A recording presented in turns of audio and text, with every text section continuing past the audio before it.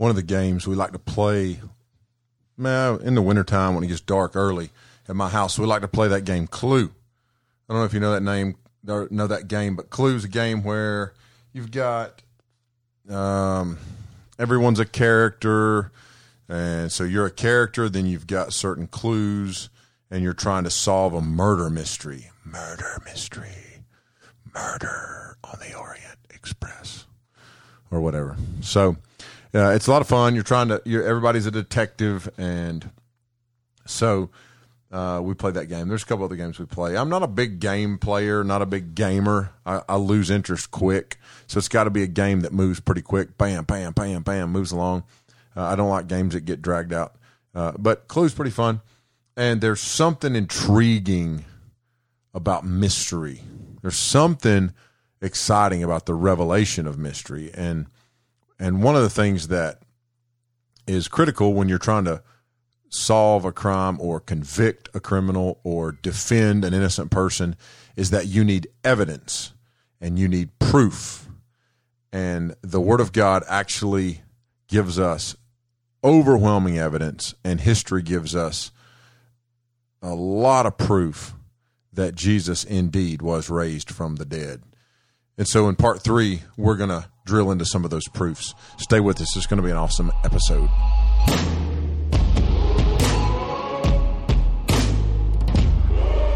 Welcome to No Sanity Required from the ministry of Snowbird Wilderness Outfitters, a podcast about the Bible, culture, and stories from around the globe.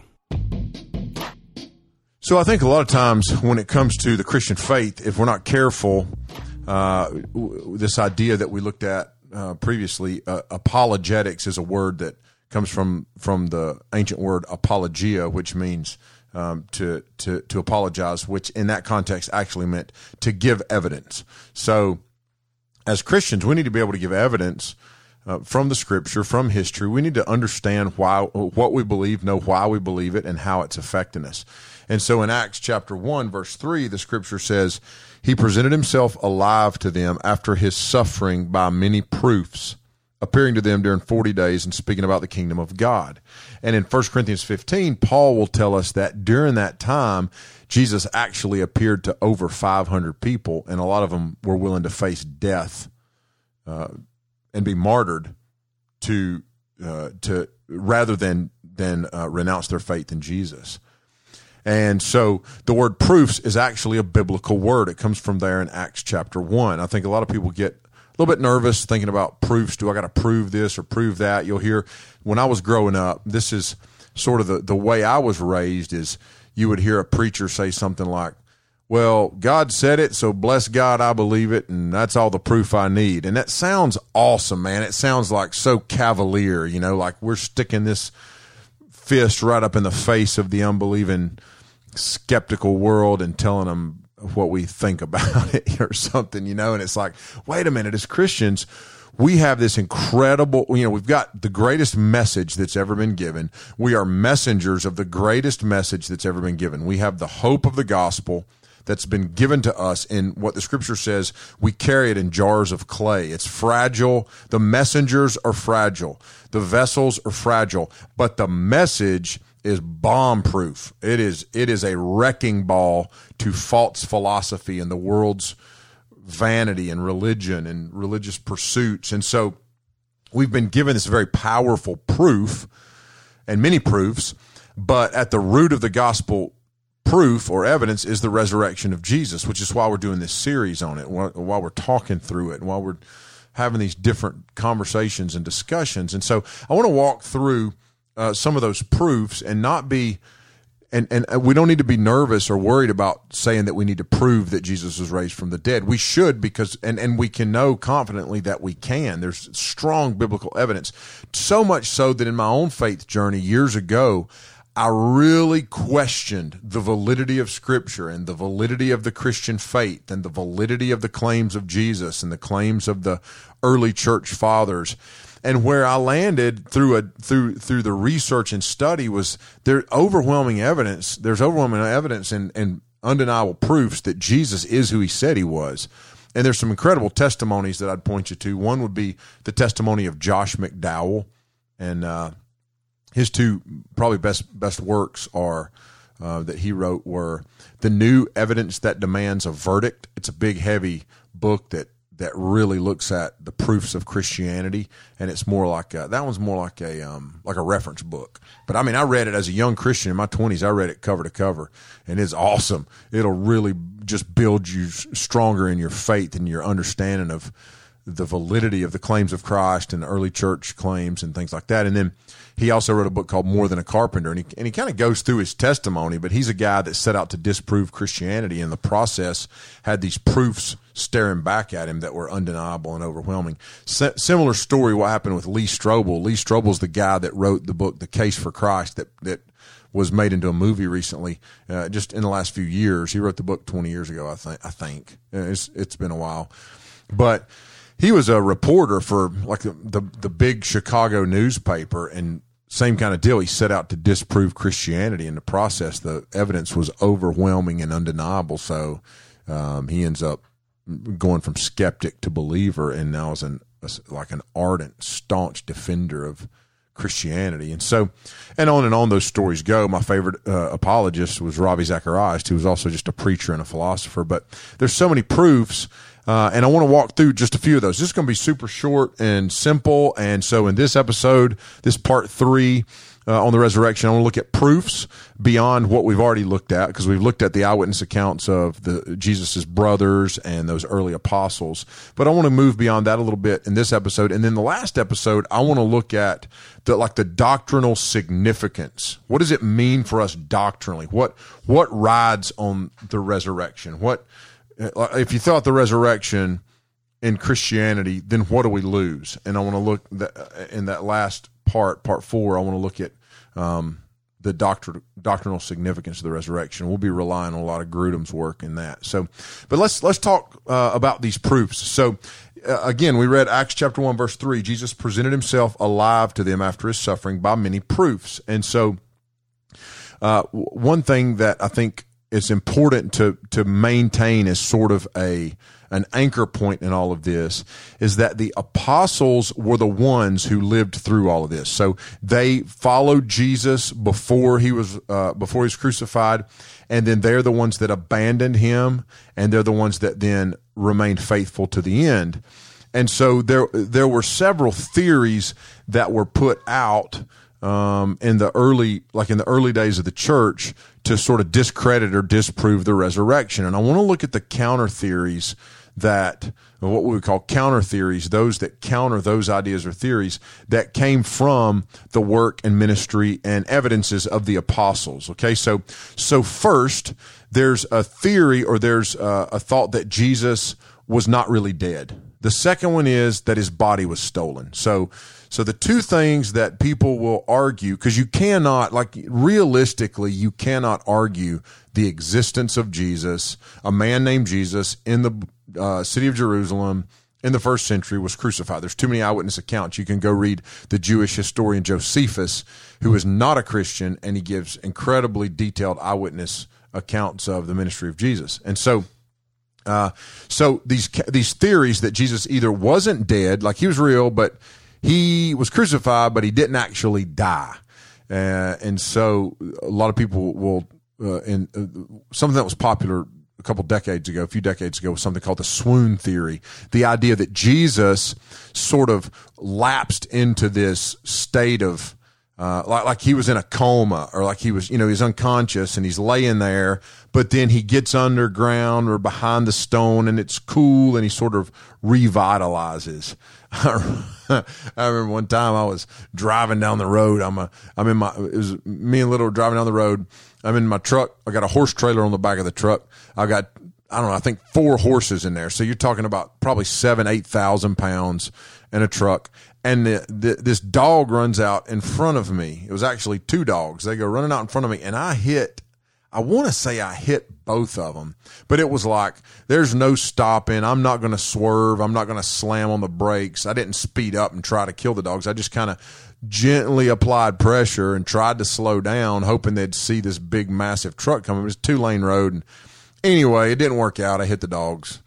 And I mean, I hit them good, and I could feel them kind of bouncing along under the truck, ba-boom, ba-boom, ba-boom, ba-boom, under both axles, and then ba-boom, ba-boom, ba-boom, under both axles on the horse trailer, the gooseneck trailer, and then out the back they come. And so it takes me a minute, and I get pulled over, and I'm like, I need to figure out who owns these dogs, see if they got collars, and let them know that I've hit their dogs. And so the dogs are laying in the middle of the road, and I'm assuming they're dead, 10, 12,000 pounds running 40 miles an hour just ran over them. So anyway, I go look at the dogs. They're laying there. They're whimpering. They seem to be like unconscious, eyes kind of rolled back and glazed over, but they're gasping for air. And I'm like, okay, I'm going to put these dogs out of their misery. So I go to the truck and I get my little pistol, and I come over that I keep in the truck, and I come over and I'm going to shoot these dogs. Now, why am I going to do that? That's so cruel. No, I need to put them out of their misery. They're slowly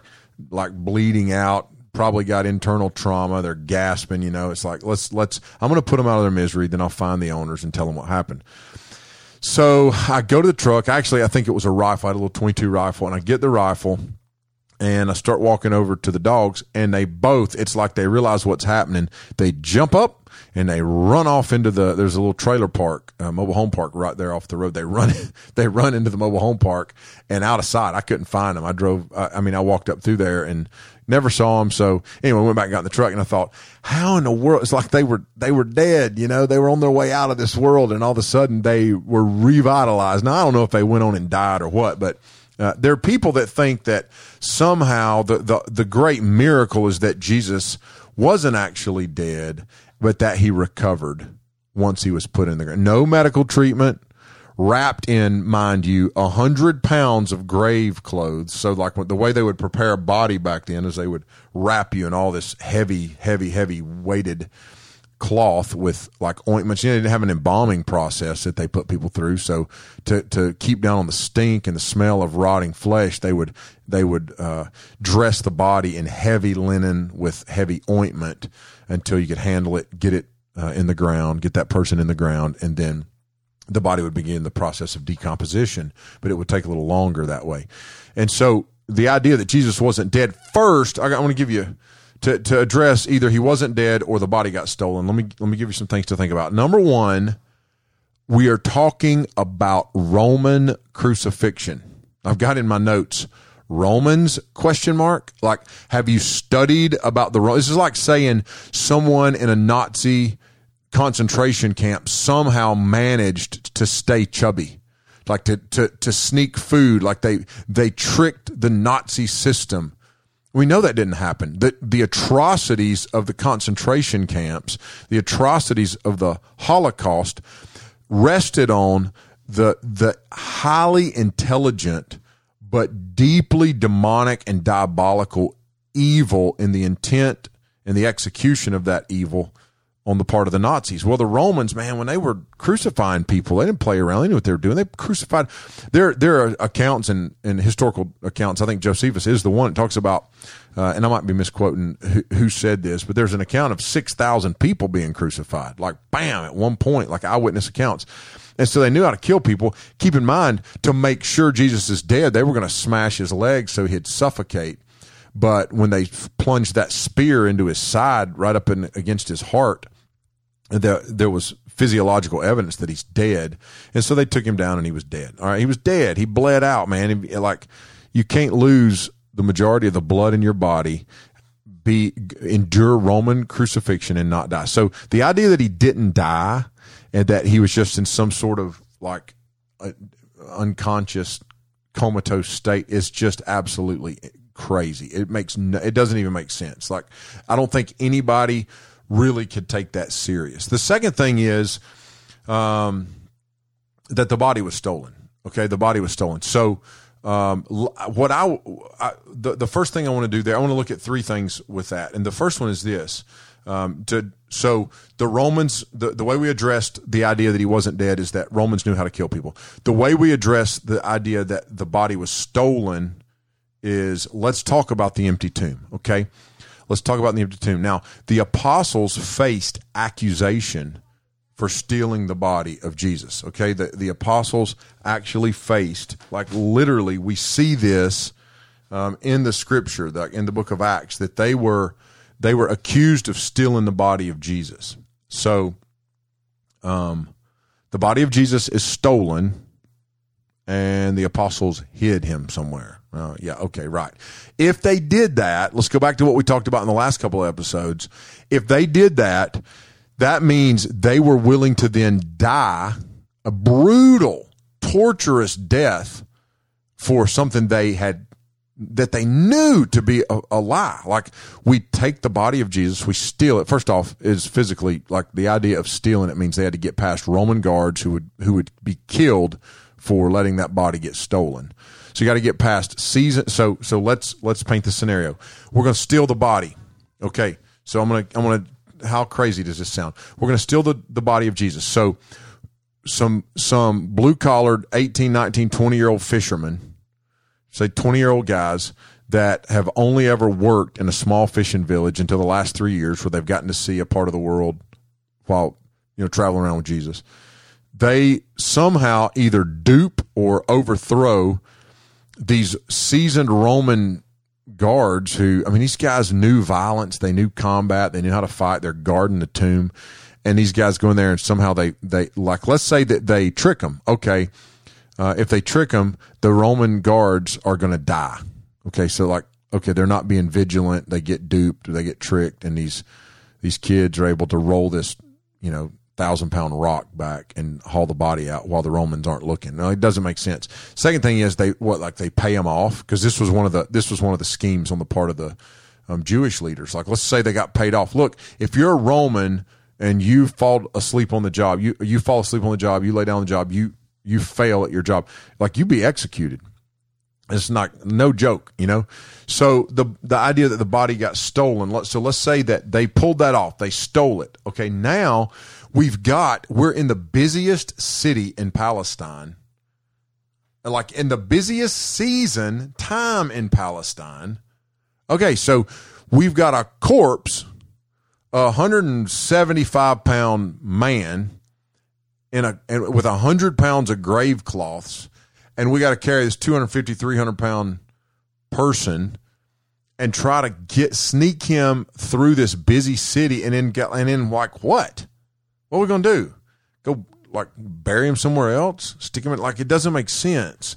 And so, and then further, the apostles never go back to the tomb. Like, nobody knows where the tomb really is. Like, they tell me, I've never been to the Holy Land, I've never been on a tour of Israel, but they say when you go over there, they take you to where they think the tomb was, but it's all speculation. There was no tomb to go visit, because tombs were borrowed, and when the bodies decayed, the bones were moved. Think of this, there are places where, like in communist countries, places where Stalin led in the Soviet Union, or the Kim dynasty in North Korea. There are tombs with bodies, and people go on these pilgrimages to these tombs. Okay, that you go to the tomb of your holy person. People make pilgrimages to do this. There's no place to go visit the body of Jesus like that. They would have preserved that at the very least. There would have been. So there's no early church practice of going to visit the body of Jesus. And these guys were willing to die, and they wouldn't have been willing to die for a body they snuck away and stashed in the bushes until they could carry it out of the city. And it just doesn't make sense. Okay. And then another counter theory would be that worship was moved from the Sabbath being on Saturday to the daily worship or the weekly worship of the church was on Sunday to celebrate and commemorate the resurrection on Sunday morning. And they began to meet together and worship after that first Sunday.